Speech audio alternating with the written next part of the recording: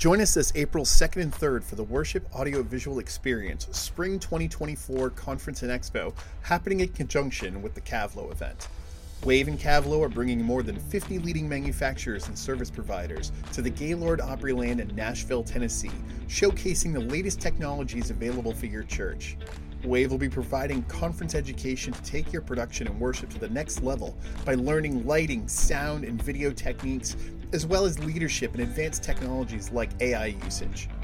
Registration is just $99 if you register by March 5th for the conference. The Expo Pass is always free for everybody, so make sure to bring your entire team to see all that the exhibitors have to offer. Register at wave-event.co. That's wave-event.co today.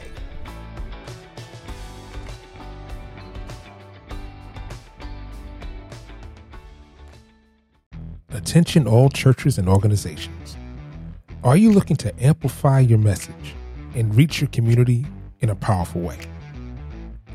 Introducing Podcast Made Simple, the perfect solution for churches and organizations, and even yourself, eager to step into the world of podcasting with ease and confidence. Our beginner course serves as a comprehensive guide, helping you navigate the ins and outs of podcasting effortlessly.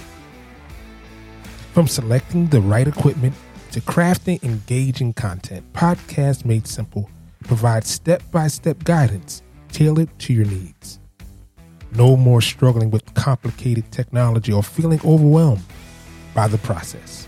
With our course, you'll be recording and sharing your message to the world in no time. Podcast Made Simple helped our church connect with our congregation in a whole new way. Thanks to this course, our message is reaching more people than ever before. Don't miss out on this opportunity to engage your community and make a lasting impact. Enroll in Podcast Made Simple today. The link is in the show notes, or visit our website, invisiblemediaconsulting.com.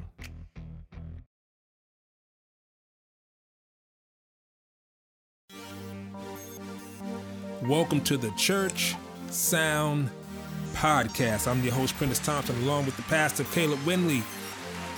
We're here to help you get through Sunday. Was it too loud? Did you have feedback? Were the musicians too loud? Could you not hear the pastor? Well, we're here to help you with that. We provide audio solutions for all of your spiritual gatherings. So let's learn something today, all right? Let's go. Yes. Welcome to the Church Sound Podcast. I'm the host, Prentice Thompson, along with the pastor, Caleb Winley. He took a sick day. I just want to let everybody know that, you know. The pastor is in a family way.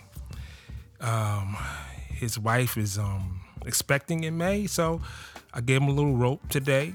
And fortunately, I have a super great guest who is not just a great person, probably one of the smartest people I know that speaks slang accurately, and Ebonics in several different locations around the globe.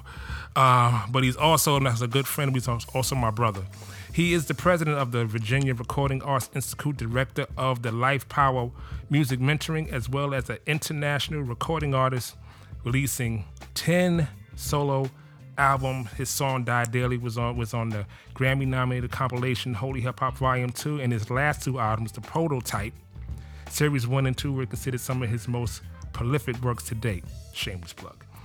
He's also the host of the thought-provoking podcast, The King Talk, which is the social media content voice of the King Movement, co-founded by Chris Broussard of Fox Sports.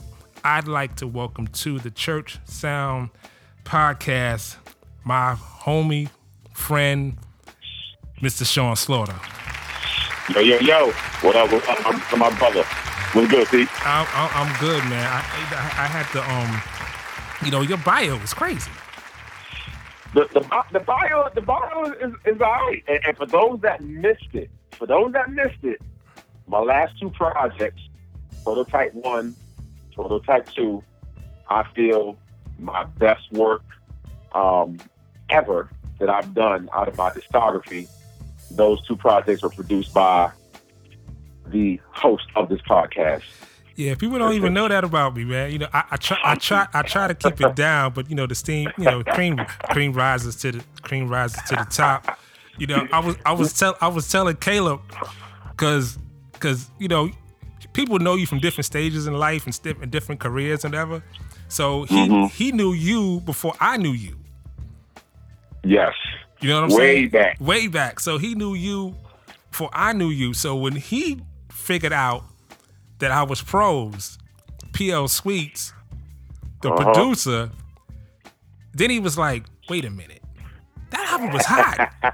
I said, yeah. So I told him how I got on the album. I said, yo. So I met Sean. I always wanted to work with him after the first time I heard him. And I was like, I was plotting, you know, I was plotting from day one. I was plotting from day one. And I remember back in those days, because your brother was telling me, yo, you gotta work with my brother. You gotta work with my brother. I'm like, all right, bro, all right, man, all right. Heard that a million times. Exactly, all right, man. All right, man. We'll see what happens, JT. And he was right. He was right, man. He made magic. Yeah. I remember the day I told you. I was like, I told you. I was like, I gave you like 3 joints. I gave you 3 beats. And I told you, I said, I'm going to make it hard for anyone to get on your record. I'm telling you now. And you looked at me like, what? Your face was like, all right, you got 3 good ones. Okay. I said, nah, I'm dead serious, man.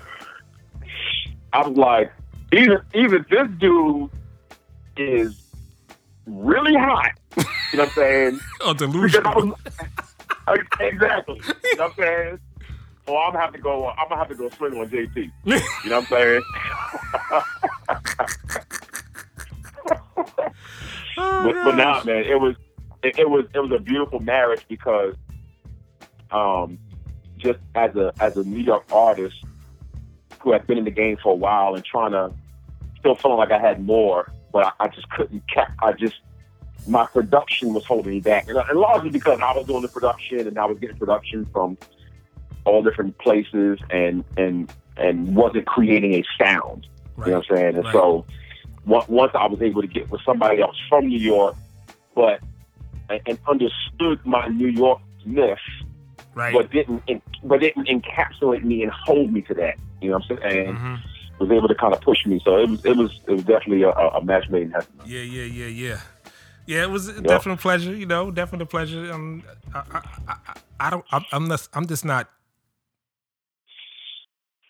not juiced up, man. I don't hear nothing I love no more. Because I gotta be inspired.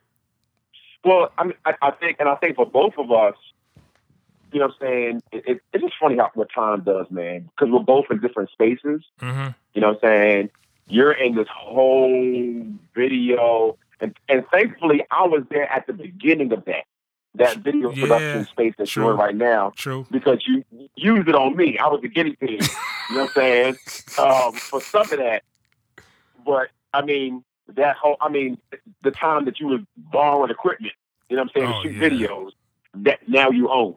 You know what I'm saying? Yeah. And so, and then, you know me, I'm on my own space, doing my thing with the DJing and you know, other ventures. So I mean, God is good, man. Time moves on. I think, you know, I love those moments in time because they're like capsules, right? And you know, they show you where you were, what you were doing, and they just make for great stories when you're 85 years old. Yeah.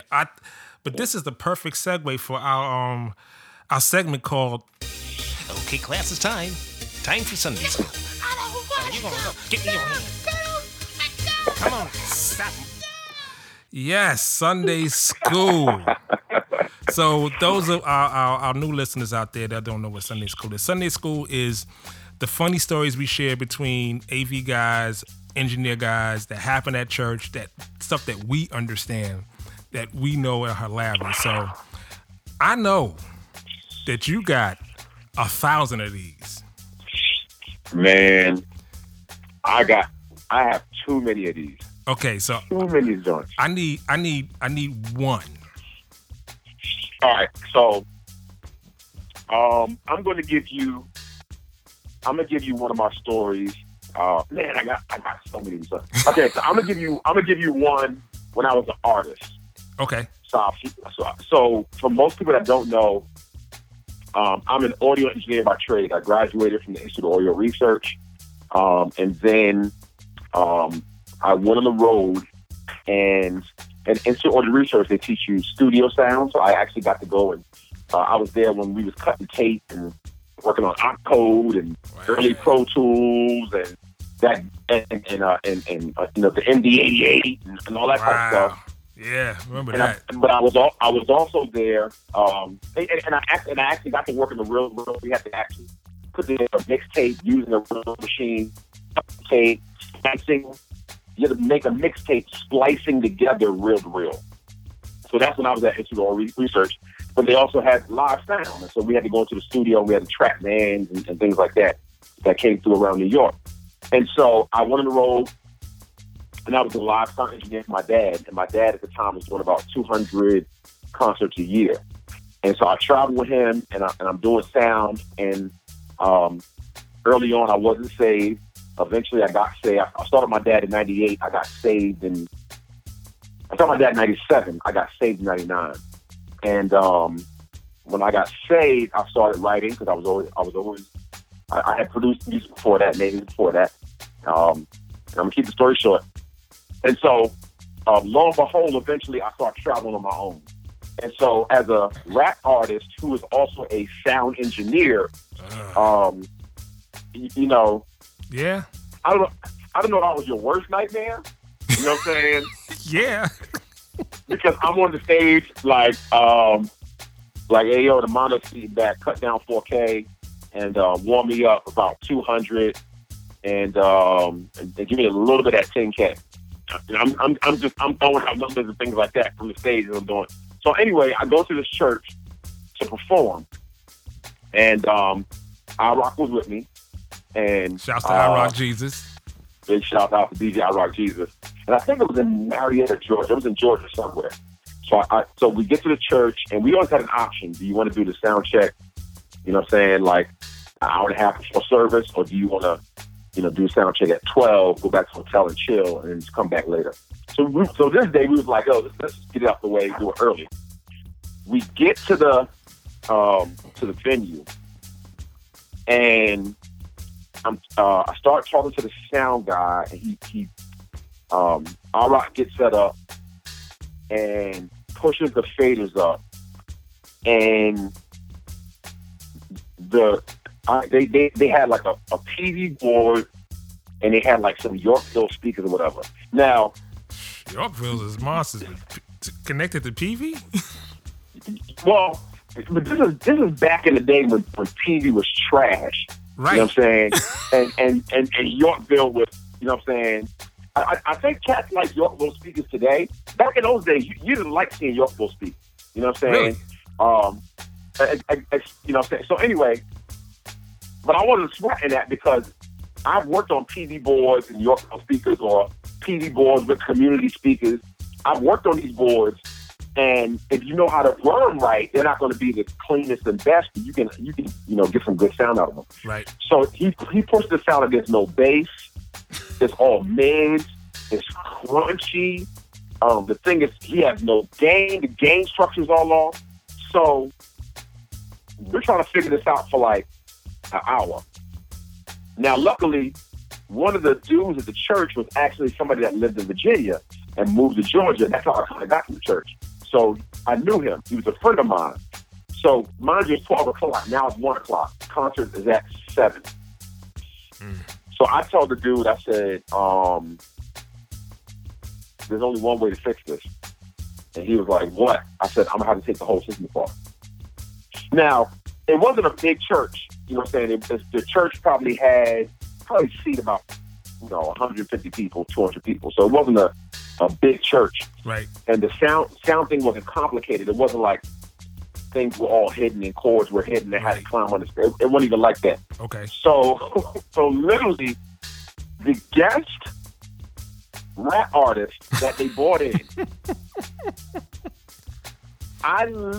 You understand what I'm saying? Yep. I literally took apart every cable because it was like a snake mess. It was an absolute mess. Oh my gosh. And it took me probably about 2.5 hours, and I rewired the entire system. The entire system. And when I was done, the joint was knocking. And they were just like, nobody's going to touch you from now on. And they were very grateful. I was mad. You know what I'm saying? Because I came off a flight and I didn't expect to be in the doing the sound check for 3.5 hours.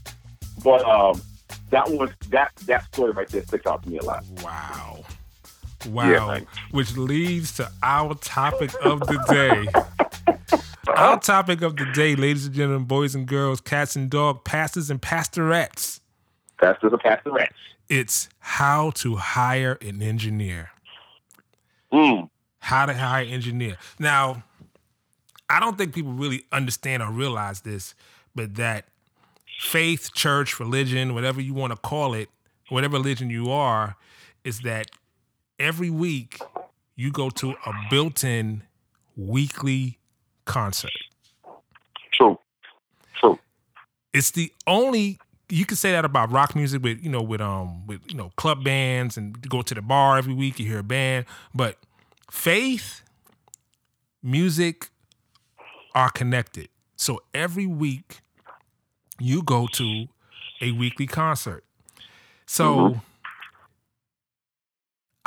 this is what I always did when we talk about artist stuff, and I kind of bring it back to churches, is that you clearly can't compare the live experience to what I call the device experience. Because I remember vividly, because we're both sports guys, even though I don't know how you root for the Jets, Hey man, but right now, you looking better than me. And we're in the same boat, brother. We're in the same boat. I don't like this feeling. But anyway, so I went to a friend of mine.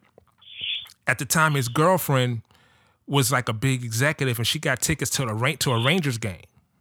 Now, I like hockey, but I've never gone to a hockey game. Going to a hockey game totally changed how I looked at hockey. The hockey games are incredible. It's like, it's so, even watching a basketball game, even going to a NFL game. So that's what I call the device experience. So hiring an engineer means that you must sell the experience. And in selling the experience is all about having the right people in place to be able to capitalize on what they're seeing. So let's break it down. I'm going to call this, I'm the numbers guy, I'm going to call this the song count. Okay. Song count. Average church services 2 to 3 times a week. 2 to 3 times a week, church doors open, Sunday, midweek service, may have a Friday night prayer, 2 or 3 times a week. 52 weeks, right? 52 weeks in a year, right? So that means if you go to church 2.5 of those times a year, then you're there 130 times. And you may hear 5 songs in those 130 times you're there. That's like 650 songs. Right. All right. So let's factor in yearly special events, plays, church celebrations, musical events, weddings, funerals. As an engineer, you've mixed close to 1,000 songs a year. No doubt. Without even thinking about it. But I have to address something in your title. I have to address something. And I think the first point is right in the title. How to hire a sound engineer. The main issue is most sound engineers aren't hired. They're volunteers. And now, if you're a smaller church, I understand this, but I need you to understand the most important aspects of the church, all right? The most important aspect of the church, if you want a church that thrives, there's a couple of people that must get paid. Number one, we know the pastor getting paid. All right. Number two, if you want a thriving youth ministry, you have to pay the youth pastor. The youth pastor has to have time to, be with students, visit schools, make connections, or blah. Cultivate it's hard relationships, to work, right? All that kind of stuff, right? So you've got to pay that. The music director or the music pastor, you know what I'm saying, or the worship leader, whatever you call them, that person has to get paid as well. You know what I'm saying? And your sound guy, your tech guy, they must get paid. All right. So I get a call last week from a church out here in Virginia, and if I mention the church, you might know it because a friend of ours, a acquaintance of ours, goes to this church. So they have a worship leader, and the worship leader says, "I need you to come and do a whole overhaul." So she's talking about rewiring the system, training the sound guys, relabeling everything, blah blah blah. Soup to nuts. So I say, tell me your experience. So she says, well, we have 3 sound engineers. They're volunteers. They have very, very limited knowledge. And let me tell you about my experience, what happened this past Sunday. She says, this past Sunday, she said, now mind you, and I'm going to tell you the question I asked her. She said, this past Sunday, 15 minutes before we went on for worship, nobody could find the batteries. Nobody could find the all right? 15 minutes before, can nobody find that? Then they're trying to stream the TV, and the TV sounds horrible. During worship, the feedback all over the place. Things are not blending well. Now, mind you, I went and mixed for a concert at this church about 2 months ago, 2 or 3 months ago. And I had some questions about sound things, where is this at, where is this at? And no sound guy could tell me. Not one. One sound guy had an answer for how he does things. Another sound guy had an answer for how he does things. But nobody understood the flow, how things were connected. It was a snake mess up there. And it's chaos. And so here's the question that I asked her, right? In church, I need you to understand it. Here's the question I asked her. I said, is your pastor ready to really address the sound issue? Because most pastors, unfortunately, will spend a lot of money in other places, but they'll neglect the sound area. Always. The only pastors that typically address the sound area are pastors that are musicians. So they understand it. You know what I'm saying? That's true. But they'll neglect it. And she said, we've had so many problems for so many months. And she was a new worship leader. So I'm sure the old worship leader probably left because they were just probably left. But, you know what I'm saying? but she said, yes, he's ready because we need to fix this problem. You know what I'm saying? And so the title is How to Hire an Engineer. And my rebuttal to that is hire an engineer. You know what I'm saying? Hire an engineer. That's good. You know what I'm saying? That's good. That's the first thing that I think many churches have to address. So let me ask you this question. What should a pastor look for in an engineer? Okay. So engineers are interesting people. All right. And let me give you the mind for an engineer. All right. Sometimes we like technology more than people. Okay. That's number one. All right. Of course, we love people. You know what I'm saying? But we really, really like technology. We really enjoy technology. All right. So somebody that has a love and a passion for technology, you have to hire a servant. Now, because engineers are techie people, it's almost like those guys at Google who are computer people. I mean, who are like coders. Right. Like coders might not be the warmest and friendliest people. You know what I'm saying? So hiring a good engineer will sometimes be difficult because sometimes engineers can be a little crusty. They're very techy. They're very heady. They're nerdy. This is just who we are. And they don't have good people skills. But for church ministry, you have good people. I think it's two different types. I think it's the nerdy type, and I think I fall in the half nerdy, half creative, the music guy. Hello?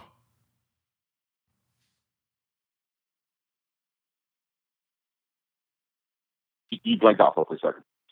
I think that it's you have to first of all, you got to be a techie guy. Then you really got to love music. It's just no way around it. Like you could be, because I've met because it's always the type that these are the type of engineers I hate. The ones that you can't speak to them in English. Right. You know what I mean? I'm with you. You can't speak to them in English. They turn out to be the worst. They may know the most, but they can't teach nobody. Or they may have all the scientific wording and this, and may know the newest equipment, but they so dry that they can't even communicate with the music staff. So I think it's a balance of. It is. It's a balance because you can go so far left that you right. Mm-hmm. No, I think I would agree that you have to be a tech. You have to be willing to serve people. Right. You have to know music. Or at the very least, you have to be a good translator.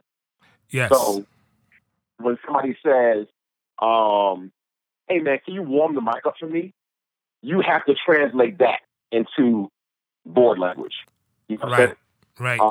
Somebody says it sounds hollow, or it sounds tinny, mm-hmm. or it sounds thin. Right. These are musician and worship pastors and worship leaders' language, and in that language goes frequency or compression or really dry. Right. And you have to be good at decoding that language. Musical language, or just yes. I think that at the same time, when I go to churches, and a lot of times they think that I'm there to solve the audio problem. I'm there to solve the people problem. Yes. Like 95% of it is the people problem, and a lot of times it's that. Because they'll always, usually when churches we go, like me and you have gone into, and I know you can speak to this, that the music department and the audio department is like Hattie's and McCoy's. It's like it's a war going on. It's the Bloods and the Crips. It's a war going on out here.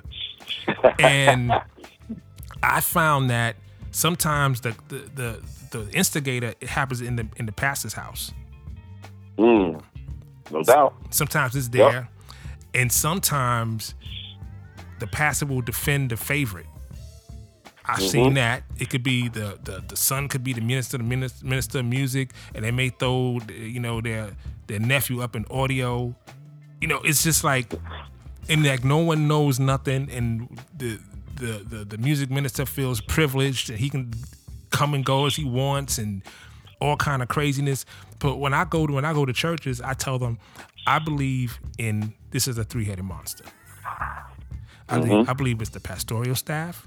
I believe it's the music staff. I believe it's the audio staff. So we all need to get in the room, because if the pastor doesn't know how to use the microphone, and no one can tell him how to use the microphone, it'll make a difference, because he's still not going to use it correctly, and then he's going to blame the audio guy why it sounds bad. So how about I just tell you that you're using the mic wrong, since everyone's scared to talk to the pastor?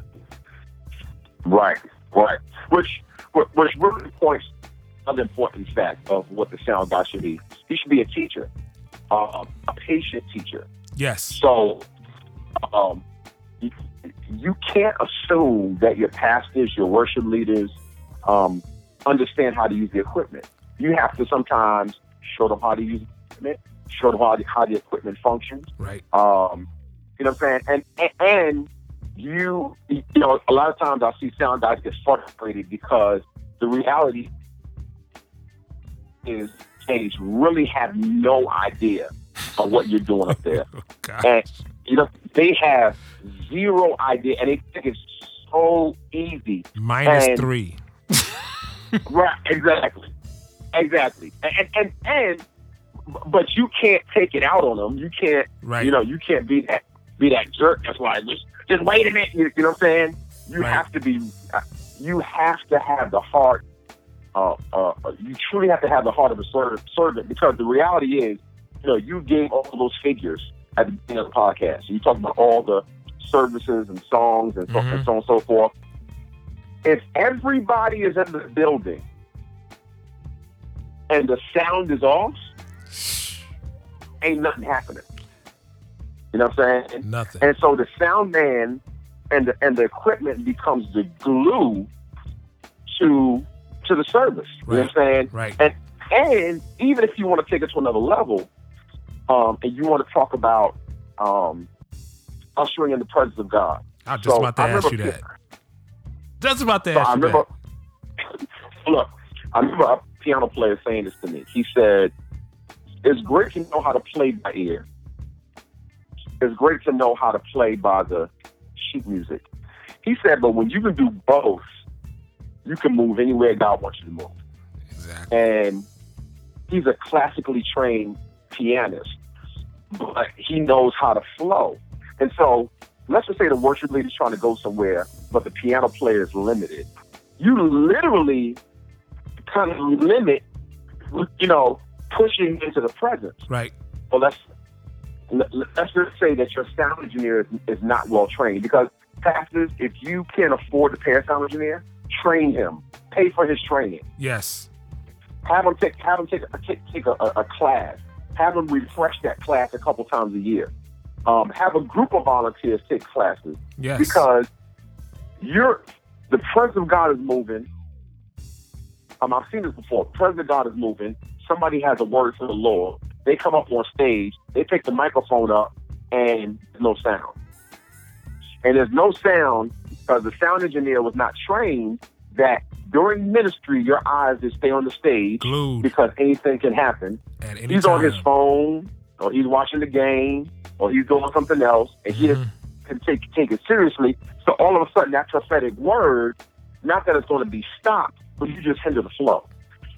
Even You know what I'm musically, like I've mixed front of house, and all of a sudden, the whole mood changes and the spirit goes somewhere else, and all of a sudden they go into another song, and this song may be guitar heavy, and with a lot of pads, and the song they were playing before was piano heavy, and heavy bass, and a lot of melody on the top note of the soprano. So the reason why me and you could talk that way, because we know music.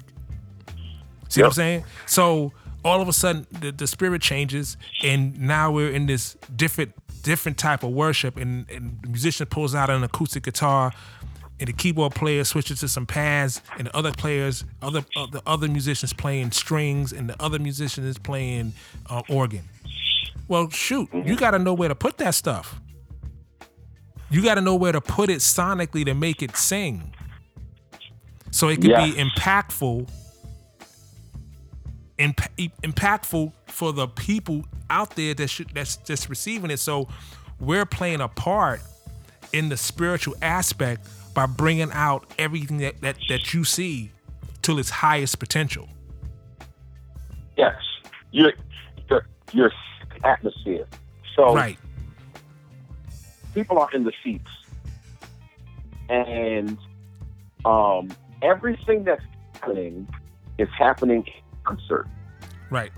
Musicians, worship leader worshiping, musicians playing, sound is happening, and you have to know. This is why it's important to know your equipment, because you want to be able to set the mood. So, for instance, like you said, lead singer pulls out acoustic guitar and starts playing acoustic guitar. he maybe already has an effect on his guitar, but the song that he's singing really calls for a nice, long, sweet reverb, and maybe a delay kind of tucked underneath. Not so the delay could be out big and out front and kind of ruin the moment with the delay. So it could swim with the reverb. So it could swim with the reverb, and it'll help carry the note.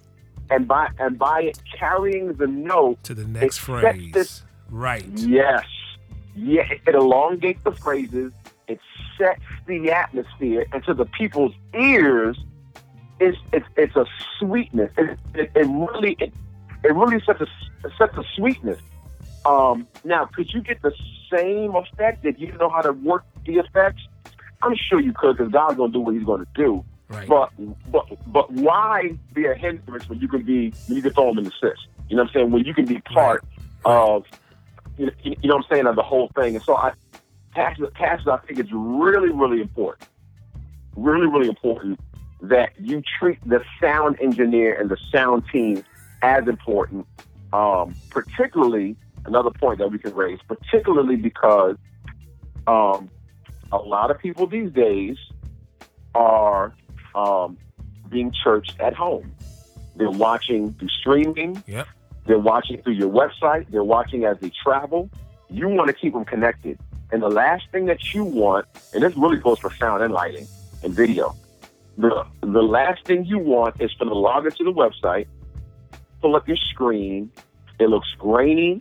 The sound is horrible. It's not. It doesn't sound mixed well. Right. They just have like a 2-track coming off or something like that. I know a lot of churches do that. I get that, but it doesn't deliver the same experience. It won't, but it doesn't bring them in. It doesn't usher them in. Right. Simply because, and not because of what's happening in the service. Simply because the sound. When you go to a movie theater, the sound is part of the experience. It's part of what you see. Exactly. You know what I'm saying? And so in the same way, when you're in service and you're worshiping and raising hands at people and you're hearing people worship and you're being inspired and God is speaking to you, let feedback go off at that moment. You know what I'm saying? It'll snap you right up out of it. Like, what the heck? Look at, you know what I'm saying? Yeah. That's how important the sound is. Yeah. So let me ask you this. Yeah, man. Where do you think the crux of the selection process goes wrong? The real crux of it. All right. So let's talk two ways, volunteers and hired. I think when it comes to volunteers, I think you have people, and I need you to really hear me out. You have people in the church who have it of gold, and they are willing to do the sound, but they have no ear. They know nothing about music.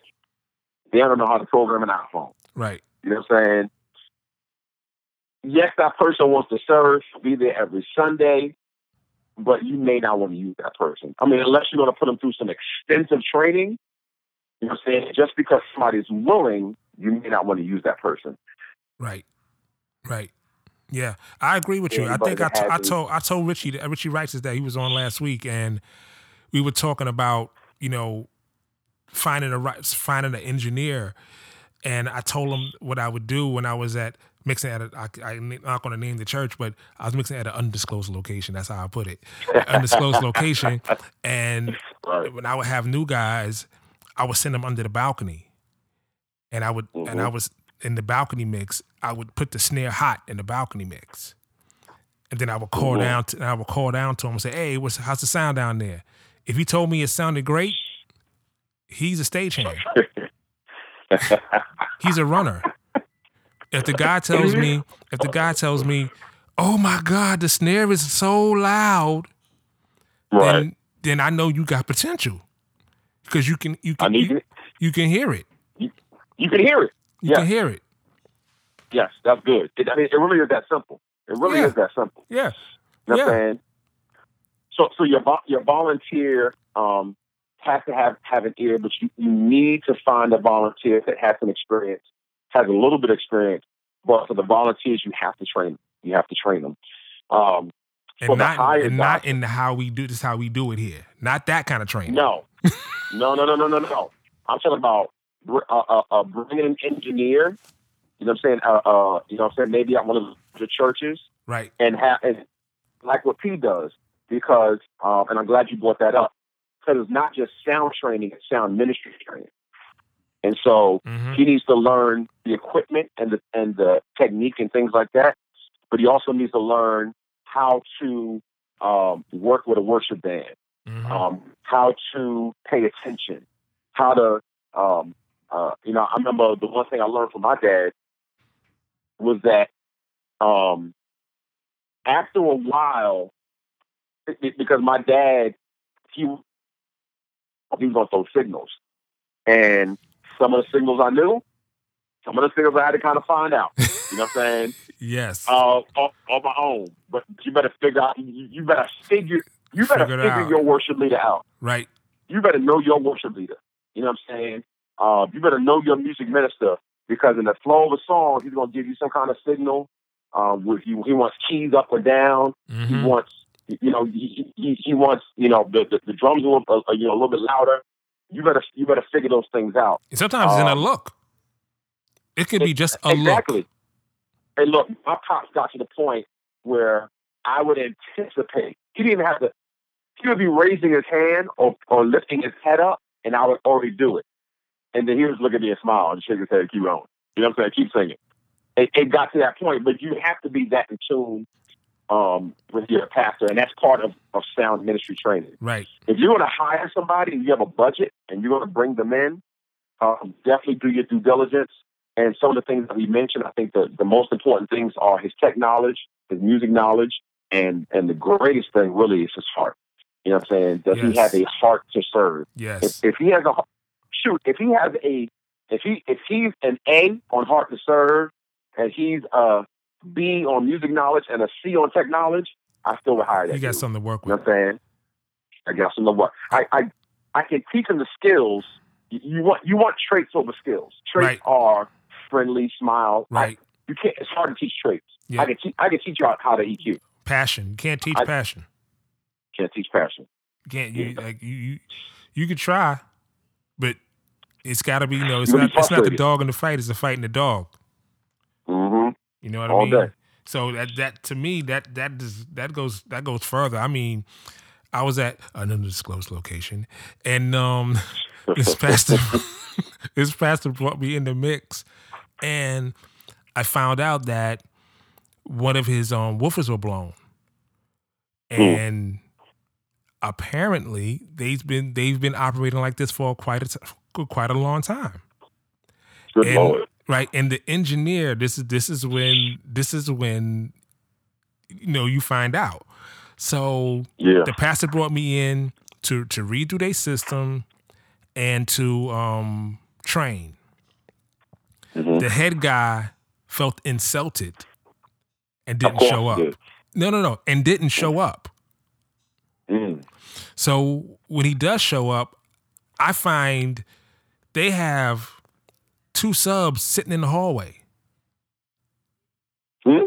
2 18-inch subs sitting in the hallway that's not even being used. And it's no boom. And it's no boom in the room. And they're great and they're working. So they had a center cluster, and so I said, well, do you mind if I plug in these? So you guys got an amp? I go into a back room. They had like 7 amps just sitting in there. Man. I'm dead serious. They had 7 amps just sitting there. So I look at the wattage, I'm checking. I was like, this one amp, dude, we could run it like left, right, and be good. So I got the amp.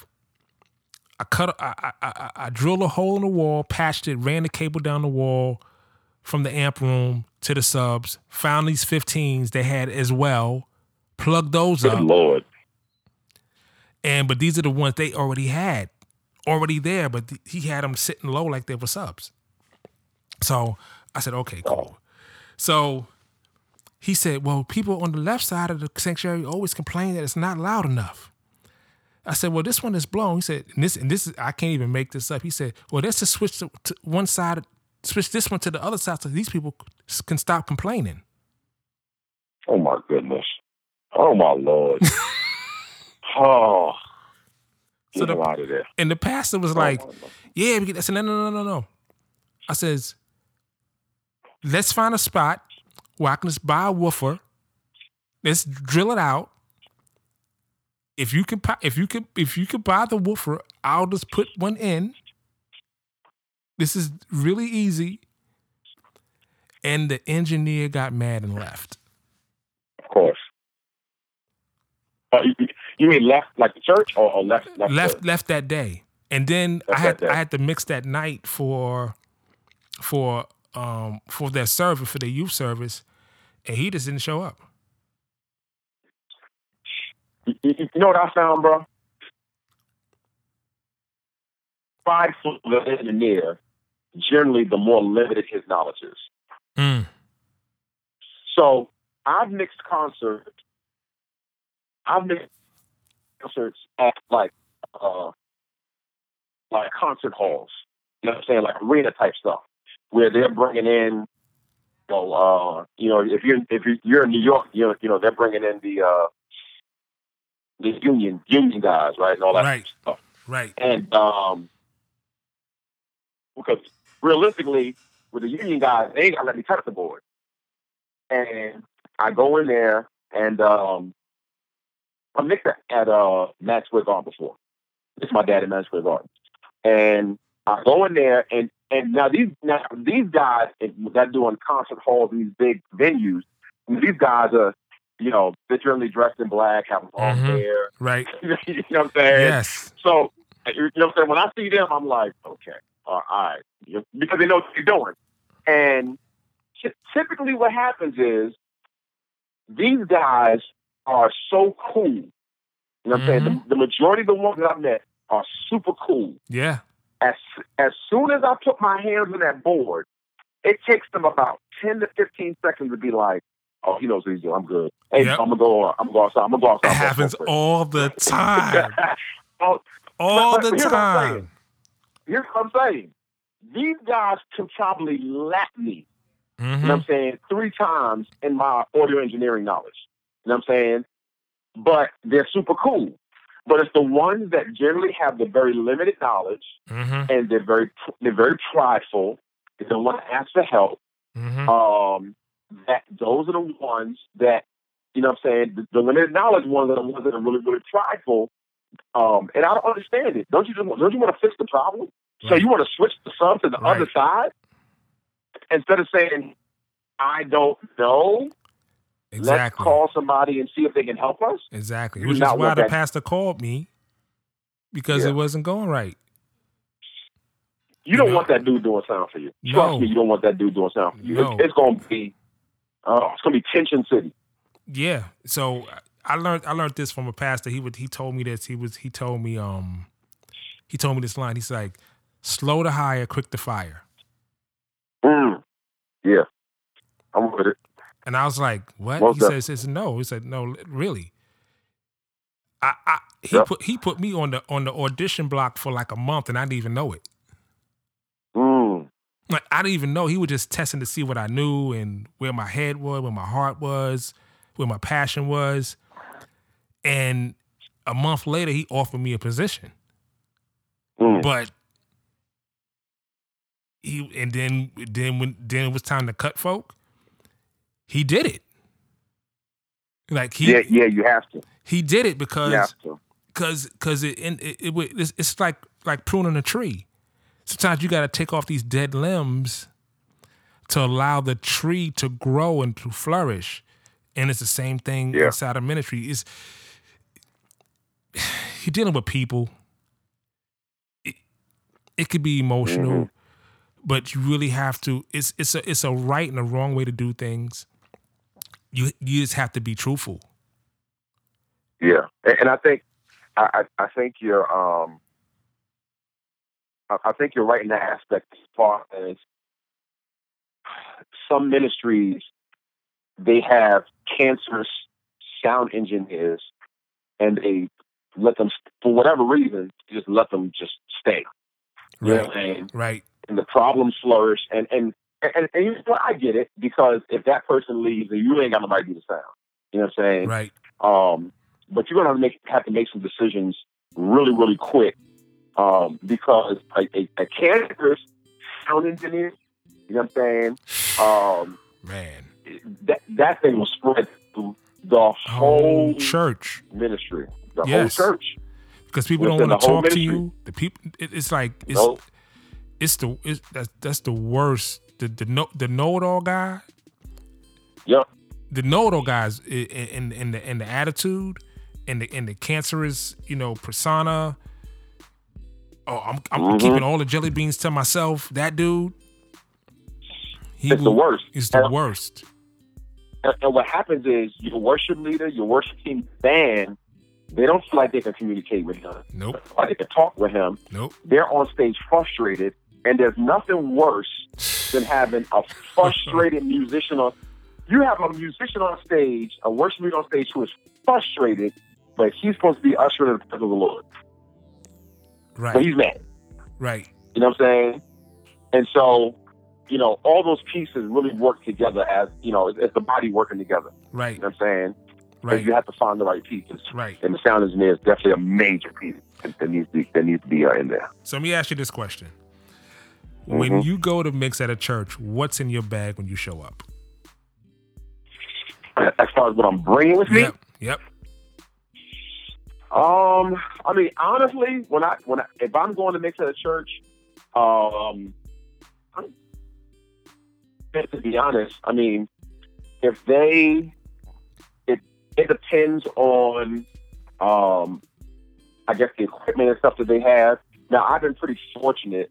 I mean, I probably don't do as much mixing as you do, but these days, most everybody got an X32. So if you got an X32, you know what I'm saying? We all good.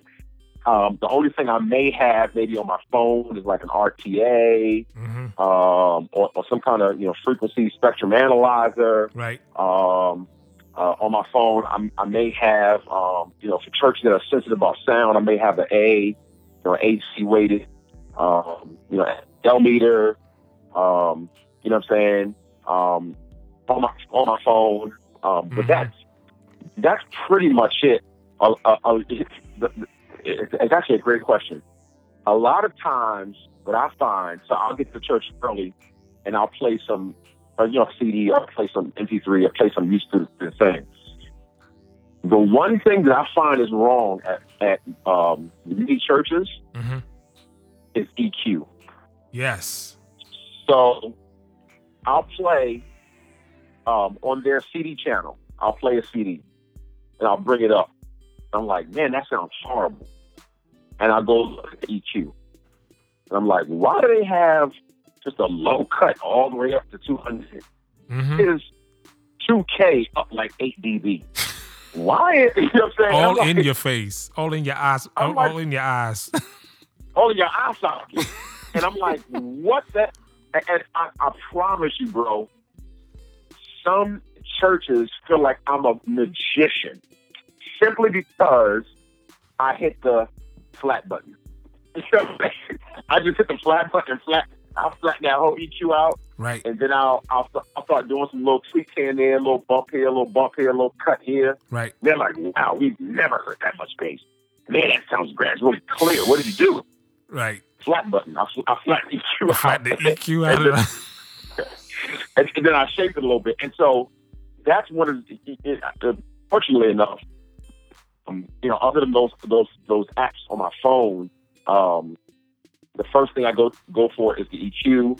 Sometimes I'll go and check out on the board their compression, because sometimes they'll over compress or they'll over limit, and it squashes the sound. Right. And usually, typically, a good 80-85% of the time, the EQ and adjusting some compression with a little bit of gain structure, and I'm good to go. You know what I never leave behind? Like I'll have what? I have my apps, my SPL and my RTA on my phone. I have that. I have a playlist of the songs that I play on every system whenever what church I go to. I have a song list. I have a song list. It could be it'll be folk music. It'll be different types of music that I know intimately. Like I know how it should sound intimately. Okay. So I have a mental picture. So I have that. And then the last thing is like I always have my own headphones. Always. Okay. Now why is that? Because I like to hear it the way I like to hear it. Mm-hmm. You know what I mean? If I solo a channel, if I'm soloing a bus, or say someone says, "Oh, the monitor, I want to hear your monitor." I need to hear your monitor how I would hear your monitor. You know what I mean? Gotcha. You know what I mean? So usually the headphones I use the seamless plug. I use the Sennheiser S80s. Those are my favorite pair of headphones. I mix records on those things. I mix front of house on those things. They're great. Once you burn them in, the covers could be falling off them things. They still sound great. But but I always bring my own headphones. And the engineers, when I show up, it's almost like, oh, you get that look. Oh, he for real, Like it's just headphones, bro. You got headphones. It's like he bought his own sneakers, He bought his own, and he got his own gym shorts. I guess that makes sense. I don't sweat the headphone thing much, but I do understand it in a sense of, like I used to mix on Sony NDR 7506s. Right, those are nice. I like those. So those are really nice. They're clean. They're high, and so you got to know how to mix on them. They're clean and they're high, and they have they're bright. A nice presence in the highs. They're really bright. Right? They're bright sounding. They're bright. They're not fat. Right. You know what I'm saying? And so you have to know how to mix on those. You know what I'm saying? Because you'll start cutting out highs and pumping bass, and really that's just the headphones. I also like the ATHs. Is it the M6s? M50s. The M50s. M50s, yes. And there's M50s and M60s, right? Or just M50s? Yeah. Yeah. So I think it's the M60, the closed ear.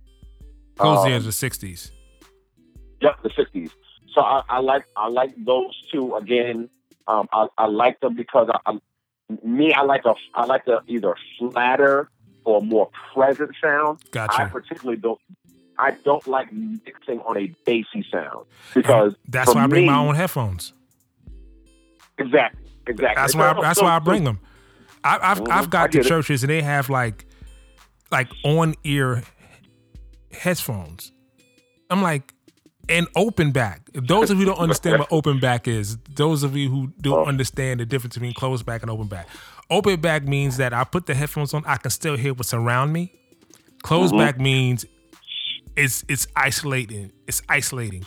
Isolated, yep. Right. So what you want to make sure what you want to have, because you're in a loud environment, for you to solo something, say the third soprano, I'm hearing like she's a little flat, and I'm like, okay, which one is it? I need to solo it to find it so I could duck it down till she find her way. And that's mixing, because first of all, everyone on stage is not a professional. You know what I mean? And you're trying to isolate like who's the strong voice. And I would tell this when I go do trainings. I know we get a little long with it. I know when I go do trainings, especially when I go in and I work with the singers and the musicians, and I explain to them, I say, yeah, you may be a second soprano, but you have a harsh tone. She may be a second soprano, but she has an airy tone. Your airy tone will work better on this song, and your abrupt, harsh, and gutty tone may work better on this song. So when I'm mixing, I'm putting up what works for the song. Yes, no doubt. Works for the song and the blend. Right. And it's, I mean, and you're right. You're right that the airy tone may work better for something that's sweet. A song that's a little sweeter, a little more low key. Right. The harsh tone may work better for something that's a little screamy. But that's actual mixing. Right. Versus not set a level. Oh, we good. It don't work like that. Set it and forget it. Set it and forget it. That's not mixing. That's no. That's PlayStation. That's you playing around. That's not mixing. I've gone to churches and they were like, okay, so we have it set so we can leave, right? What? Huh? Dude, I'm dead serious. Are you serious? Dead serious. So once we set it up, we can leave, right? Because everything's set. No, nothing is set. Nothing is set. That's what I love about it. For new engineers, it's funny. You would think that if I set the sound up and I come back next Sunday, everything sounds good. First of all, temperature changes sound. Yes. All right. That's the first thing. So, the way that frequencies and sound moves in warm weather and cold weather could be different. Number two, your vocalist and your bandmates will play differently from Sunday to Sunday. Yes. You know what I'm saying? And if you have a rotating band, like at my church, we have a rotating band. So, and I always know who's on the drums without even looking at the drum kit. Say it. I always know who's on the drums. Say it. You know what I'm saying? I know if my boy on the drum kit, he's beating the fire out the drum. You know what I'm saying? Mm-hmm. But I know there's another drummer. He all wrist. He's a little more. He's all wrist. He got a paper foot. He good, but he got a paper foot. He ain't put no arms in that drum. No, he all wrist.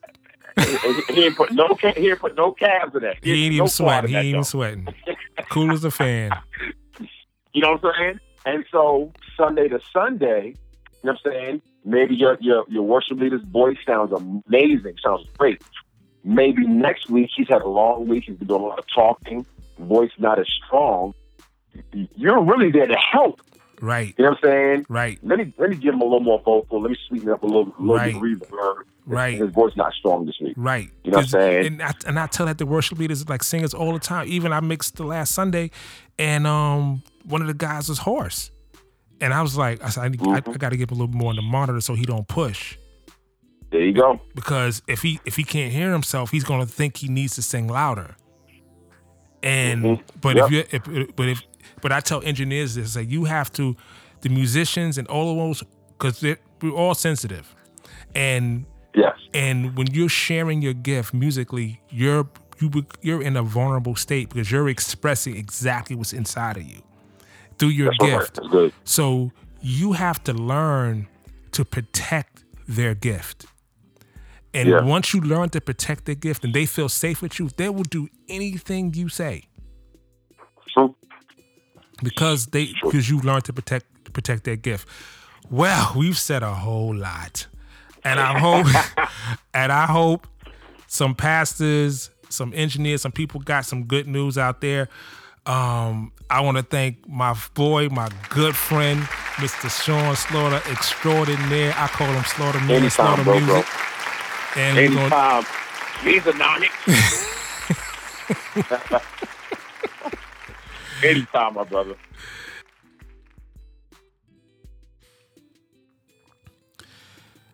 If you'd like to be on this podcast, and if you'd like to send your questions to the Church Sound Podcast at Gmail. That's the Church Sound Podcast at Gmail. And send us your questions, and we'll answer your questions online, live on air, and we will answer your questions and get you the knowledge you need to get you through Sunday. This show is brought to you by Metro Podcast Studio, the premier podcast studio in New York City, located on 25th and Broadway.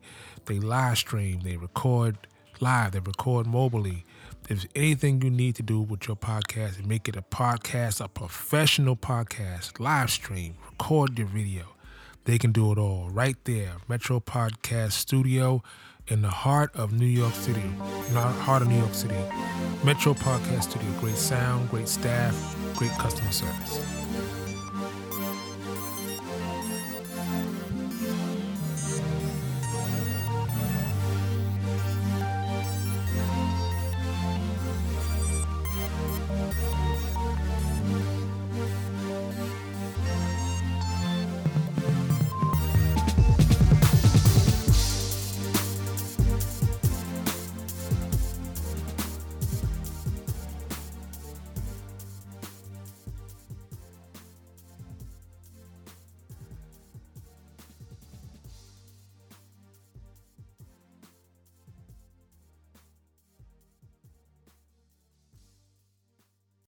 Attention all churches and organizations.